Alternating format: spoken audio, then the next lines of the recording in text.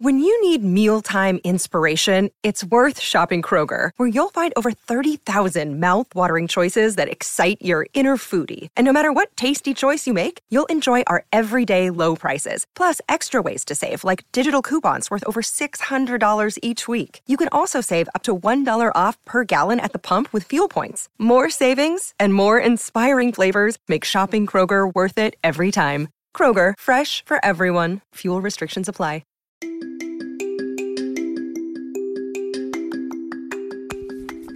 Hey there, welcome to The Tint. I'm your host, Scott Fellman, and it's time for another foray into the world of aquariums from a slightly different perspective. No brackish water aquarium is complete without brackish water fishes, and traditionally, that's been a bit of a challenge in terms of finding some different fishes than we previously associated with brackish aquariums. I think this is going to continue to be a bit of a challenge for a while because some of the fishes that we want are still kind of elusive in the hobby. It's sad, but it's true, and once more and more demand exists for unusual brackish water fishes, importers will start bringing in more, breeders will start producing more. In the meantime, we have to be a little bit resourceful. And, new brackish water fishes are something that excites us, but we can still focus on some of the cool fishes from these habitats which are currently available to us and have been for some time, and there are a few. They can be hard to find, of course, and I think the biggest challenge facing those of us who love brackish water aquariums is trying to separate aquarium fact from scientific fact. This is pretty fun to do, actually, at least for geeks like me. However, one of the things I found is that you need to go beyond what the hobby articles say and look into the actual information from scientific sources about the types of habitats our targeted fishes actually come from. There's still a surprisingly large amount of misinformation out there concerning fishes long thought to be brackish, when the reality is that they're often found predominantly in non-brackish habitats, with only isolated populations of fishes being brackish fishes. Like many hobbyists who play with brackish water tanks, I've found over the years that it's mighty tricky to source the genuine brackish water fishes. Through lots of follow-up and luck, I've managed to secure fishes from these types of habitats from time to time, which is, of course, paramount if you're trying to recreate one of these habitats in your aquarium. As most of you know, I'm no huge cichlid fanatic, but there are some which have found their way into my heart over the decades. One of these is a genuine hobby legend, which just happens to be one of my fave all-time fishes, the venerable orange chromide. That's Pseudotrophilus maculatus, a fish with a very weird popular name. Now, despite being a cichlid, and I say that with a sort of a smile, the orange chromide is it's a relatively easygoing fish that tops out at about 4 inches or so in size, maybe 3.5 to 4 inches, which is a huge plus in my book. I'm not a big fan of big fishes. And being one of the very few species of fishes which comes from India, it's even more interesting. In fact, just so you know, there's only 3 species which are native to India. Atropolis suratensis, the so-called green chromide, Pseudotrophilus maculatus, which is our buddy the orange chromide, and the cool and really hard to find Atropolis canarensis, which is one that you almost never see. And hopefully we will see more of them. Oh, and the name orange chromide, it drives me crazy. I was trying to figure out what the hell that means. So I looked it up all over the place. Now, the official Merriam-Webster origin of the name is, and I'll read you the quote here, quote, chromide, ultimately from Greek, chromis, a sea fish. And I'm like, a sea fish? What the fuck? Yeah, not really satisfying. And it begged me to do a little bit more digging, of course. Now, of course, that means that I have to try to find out more in some scientific journals. Now, interestingly enough, the fish was originally described by the ichthyologist Bloch in 1795 as Chaetodon maculatus. And if that genus sounds familiar to us saltwater, aquarium geeks, it should. That's the same genus in which many marine butterfly fishes are found. And I suppose the fish seems to bear at least a very superficial resemblance to a marine butterfly fish at first glance. And of course, the ultra speculative geek in me goes, if it looks like a butterfly fish and it's a freshwater or brackish water fish, then it must have been described from a brackish water habitat originally, or something that's at least close to the ocean, so the ichthyologist made that association. Now, of course, they use things other than just where the fish is found to do that, but back in 1795, I don't think they were doing DNA analysis, so it might have just been something as simple as, hey, it looks like a saltwater fish. Sorry, Mr. Bloch, I hope I'm not insulting your skills, but anyway, so the chromide part of the popular name, refers to its appearance as a sea fish or chromis. And to add a final note of confusion to this taxonomic and popular name scramble, chromis is a popular genus of really colorful marine damselfishes, the blue chromis, the blue devil, all those fishes that we in the reef trade know. So the popular name of this fish is based on it being confusingly similar in appearance to a marine fish. Oh, that's weird, right? Yeah, that's why common names are often fraught with problems. And for the ultimate inaccuracy, we should at least have a working familiarity with the Latin species names of our fishes. Oh, and this little fish has been bounced around a few genera over the years, from Chaetodon to Atropolis, and finally to this Pseudotropolis. So, go figure. Actually, I think it's the only fish in its genus. I could be wrong. Okay, whatever you call it, it's a pretty interesting fish, even if it is a cichlid. And about this brackish water thing. Now, the orange chromide is endemic to freshwater and brackish streams, lagoons, and estuaries in southern India and Sri Lanka. And of course, as soon as we in the hobby hear the word brackish when discussing some of the natural habitats in which a fish is found, it forever becomes a brackish water fish, a la the bumblebee goby, etc. That's just how it goes in the aquarium hobby, right? Now, the reality is that the orange chromide is classified as Euryhaline, which is a term we've used before. It mostly inhabits brackish water estuaries, coastal lagoons, and the lower reaches of rivers near, ocean environments. Euryhaline. We've heard that term before. Yes, we have.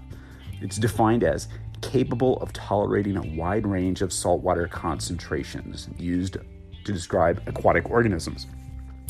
That single definition seems to give us as hobbyists the freedom to label the fish as a brackish water fish, despite the fact that it has the ability to live in both pure freshwater and brackish water conditions. So it helps to know exactly where your specimens come from, right? Now, I was lucky when I sourced my specimens recently, as there was no ambiguity about what type of habitat they were originally from, or should I say where their parents came from. They were actually F1 from parents collected in a brackish water lagoon in the state of Karnataka in western India. So I was pretty happy to be able to keep them in a brackish aquarium and have the confirmation that they were only a generation removed from a natural brackish water habitat. That was pretty cool. It's all well and good for me, but what if you're not so sure about where your chromides come from? And don't say the fish store. Well, as we've discussed just a minute ago, they are Euryhaline species and they can adapt to brackish water relatively easy. You just have to do it very gradually, like over a week or more. Just go slowly. Now, one thing I will tell you about these fishes is despite their, peaceful reputation and, relatively small size, they can be little shits among themselves. These guys are pretty social, but they do have a social order, which is maintained when feeding and even when schooling. And they school. The alpha male generally gets to eat first, followed by the less dominant specimens. And of course, he leads the pack when they school in the tank, and they do, which is something that's pretty interesting. And yeah, the social order in a group of these guys is a big deal. The dominant fish will indeed pick on the weakest ones. In fact, I lost a few over the years due to a super aggressive dominant male essentially bullying and beating the shit out of the subordinates in my group before I could remove them. Sucks. It's hard. Now, I'll tell you that you should still keep them in a group. Not only do they seem to be happier that way, but they display the most interesting behaviors, short of this harassment of the really weak ones. I'd love to tell you that with a large enough tank, this won't be a big issue, but I kept mine in a decent-sized tank with lots of hiding places, and it still was an issue, so approach with caution on that. Now, another thing about these fishes that you'll read is that they're relatively intolerant of poor water quality. Now, without sounding like an arrogant SOB, I'd have to tell you that I won't dispute this, but I can't confirm it, because like most of you, I maintain high quality of water in all my tanks. It's just one of those things that I will typically accept as a given. So if the books say that it can't tolerate, lousy water conditions, it probably can't. Now, like many cichlids, spawning is typically a given the passage of time, a group of fishes, and under appropriate environmental conditions, i.e. water. So in the wild, orange chromides spawn in shallow water, typically in a little depression that they make in the substrate that's excavated by both the parents. Now, what this tells you, by the way, is that this fish is best kept in a tank with what? Sand, sediment, or other soft substrate materials if you intend to breed them. Hello. And it's, again, time to play with dirt, mud, soil, decomposing leaves, branches, marginal plants, roots, all that kind of stuff which replicates the appearance and function of the natural habitats from which many of our fishes come from. And if you utilize them skillfully and thoughtfully, this can yield functionally aesthetic aquariums that are far different and more unique than anything previously attempted in the aquarium hobby. Cool brackish tanks. Now, in nature, orange chromides spawn twice a year, during the drier pre-monsoonal and the monsoonal seasons, in which the salinity is a little bit higher, which is an interesting takeaway for us, isn't it? Now, during these times, the turbidity of the water is lower, and the parents can more easily construct their nests and sort of maintain visual contact with their fry after they hatch, which is interesting. Now, when orange chromide pairs spawn in the wild in isolation, they tend to construct nests in areas of dense vegetation or extensive root systems, which provides a lot of camouflage. Makes sense. Now, ecologists have also noted that during the month of July, that's their peak breeding season, during the month of July, chromides will construct their nests in areas that are rather sparsely filled with vegetation and roots and stuff like that. A sort of compromise between fry survival and foraging opportunities for the adults. Now, other non-spawning fishes will also make use of these areas, increasing the threat to broods of fry which emerge after hatching. So under these conditions, most orange chromides nest in colonies, which is believed to help decrease predation. Interesting, breeding colonies. We've seen that before, haven't we? Now, in a typical spawning event, about 200 eggs are laid, according to just about every source you'll find in the aquarium world. Of course, the largest batch I ever personally counted was like 100 or so eggs. Of course, I probably got a little tired of counting these little tiny eggs after a while, and the fish keep coming to the glass to, scare me off. So it was a little annoying to them and annoying to me. Now, the eggs hatch after about 5 days, during which time the parents tend to them and fan to them like any other cichlid. Now, in typical cichlid fashion, one parent will always remain with the eggs when the others goes out and looks for food. The fry of orange chromides, this is interesting. They feed on a mucus secreted onto the skin of their parents, just like discus or waro do. This form of feeding is called contact feeding by biologists, and it's perhaps very interesting to see. The pretty good-sized fry are guarded by their parents until they almost reach sexual maturity. So they're almost the size of the parents. Like, that's a really long time, a very unique behavior in cichlids. So you might even say they maintain a family unit. Like a lot of human family units I know, the kids overstay their welcome. So that's the way it goes, right? Now, it is known, this is another interesting thing about that, the contact feeding, that immunoglobulin concentrations are higher in the breeding fishes than they are in non-breeding ones, and they're highest in wild breeding individuals. So biologists are curious to ascertain whether this immunoglobulin is passed on by contacting the fry in the same concentrations as it is found in the mucus of the fish. If it is, the big question is, how does the increased amount of immunoglobulin affect the growth and survival of these fry? It would be really neat to find out, wouldn't it? It's neat stuff. Oh, want a final bit of trivia on these fish? They're cleaners. Yeah, it's actually been documented. I found a research paper from 1972 by researchers Richard Wyman and Jack Ward that young of the orange chromide actively clean the related species, Etropolis suratensis, the green chromide, when they occur together. And the green chromide are actually naturally inhibited from attacking small fishes, in case you're wondering. So that's an adaptation to, hey, these guys are cleaning me, I'm not going to eat them. So it's much like what you see in the ocean with wrasses or shrimp. These set up these cleaning territories that are established by the young chromides, and the shop hours sort of seem to follow a daily circadian rhythm. It's a unique, almost symbiotic kind of behavior, and what they do is they remove fungus from the fins and the tail of the green chromides, and it appears to be an important adaptive function of this sort of symbiotic relationship. So, interestingly, it's also thought, and going back to that contact feeding, it's also thought that the contact feeding behavior in orange chromide fry during the parental care phase may have aided in the evolution of this cleaning relationship. They're getting something out of it. So this represents the first report of a cleaning symbiosis involving cichlids, and really pretty fascinating stuff. So yeah, there is much more to this old hobby favorite than we might first imagine. So what would be some cool ways to keep this fish? Well, to begin with, you should definitely keep them in an aquarium with a fair amount of substrate and roots and perhaps a few aquatic plants.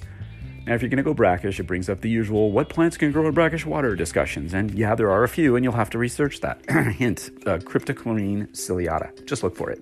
Big crypt, but it's cool. Or you can keep things simple and go for something like a tangled hardscape with wood and roots and mix it with sand and small quantities of rubble. This would be really interesting and a very good representation of the monsoonal conditions. Or you could simply do a proper brackish water aquarium with my fave all-time plant, the red mangrove. This would be a really rewarding, way to keep these fishes, as I can attest. Again, new brackish water fishes are going to become more readily available when the market demand is there. And in the meantime, we can and should focus on some of the cool fishes from these habitats which are currently available to us. And let's face it, the brackish water habitats are as interesting, dynamic, and bountiful as any on the planet. And the orange chromite is just one of those examples of fish that's commonly available in the hobby, yet it's just uncommon enough to be interesting. And there's still a surprisingly large amount of misinformation out there about concerning fishes long thought to be brackish, when the reality is that they're often found predominantly in non-brackish habitats.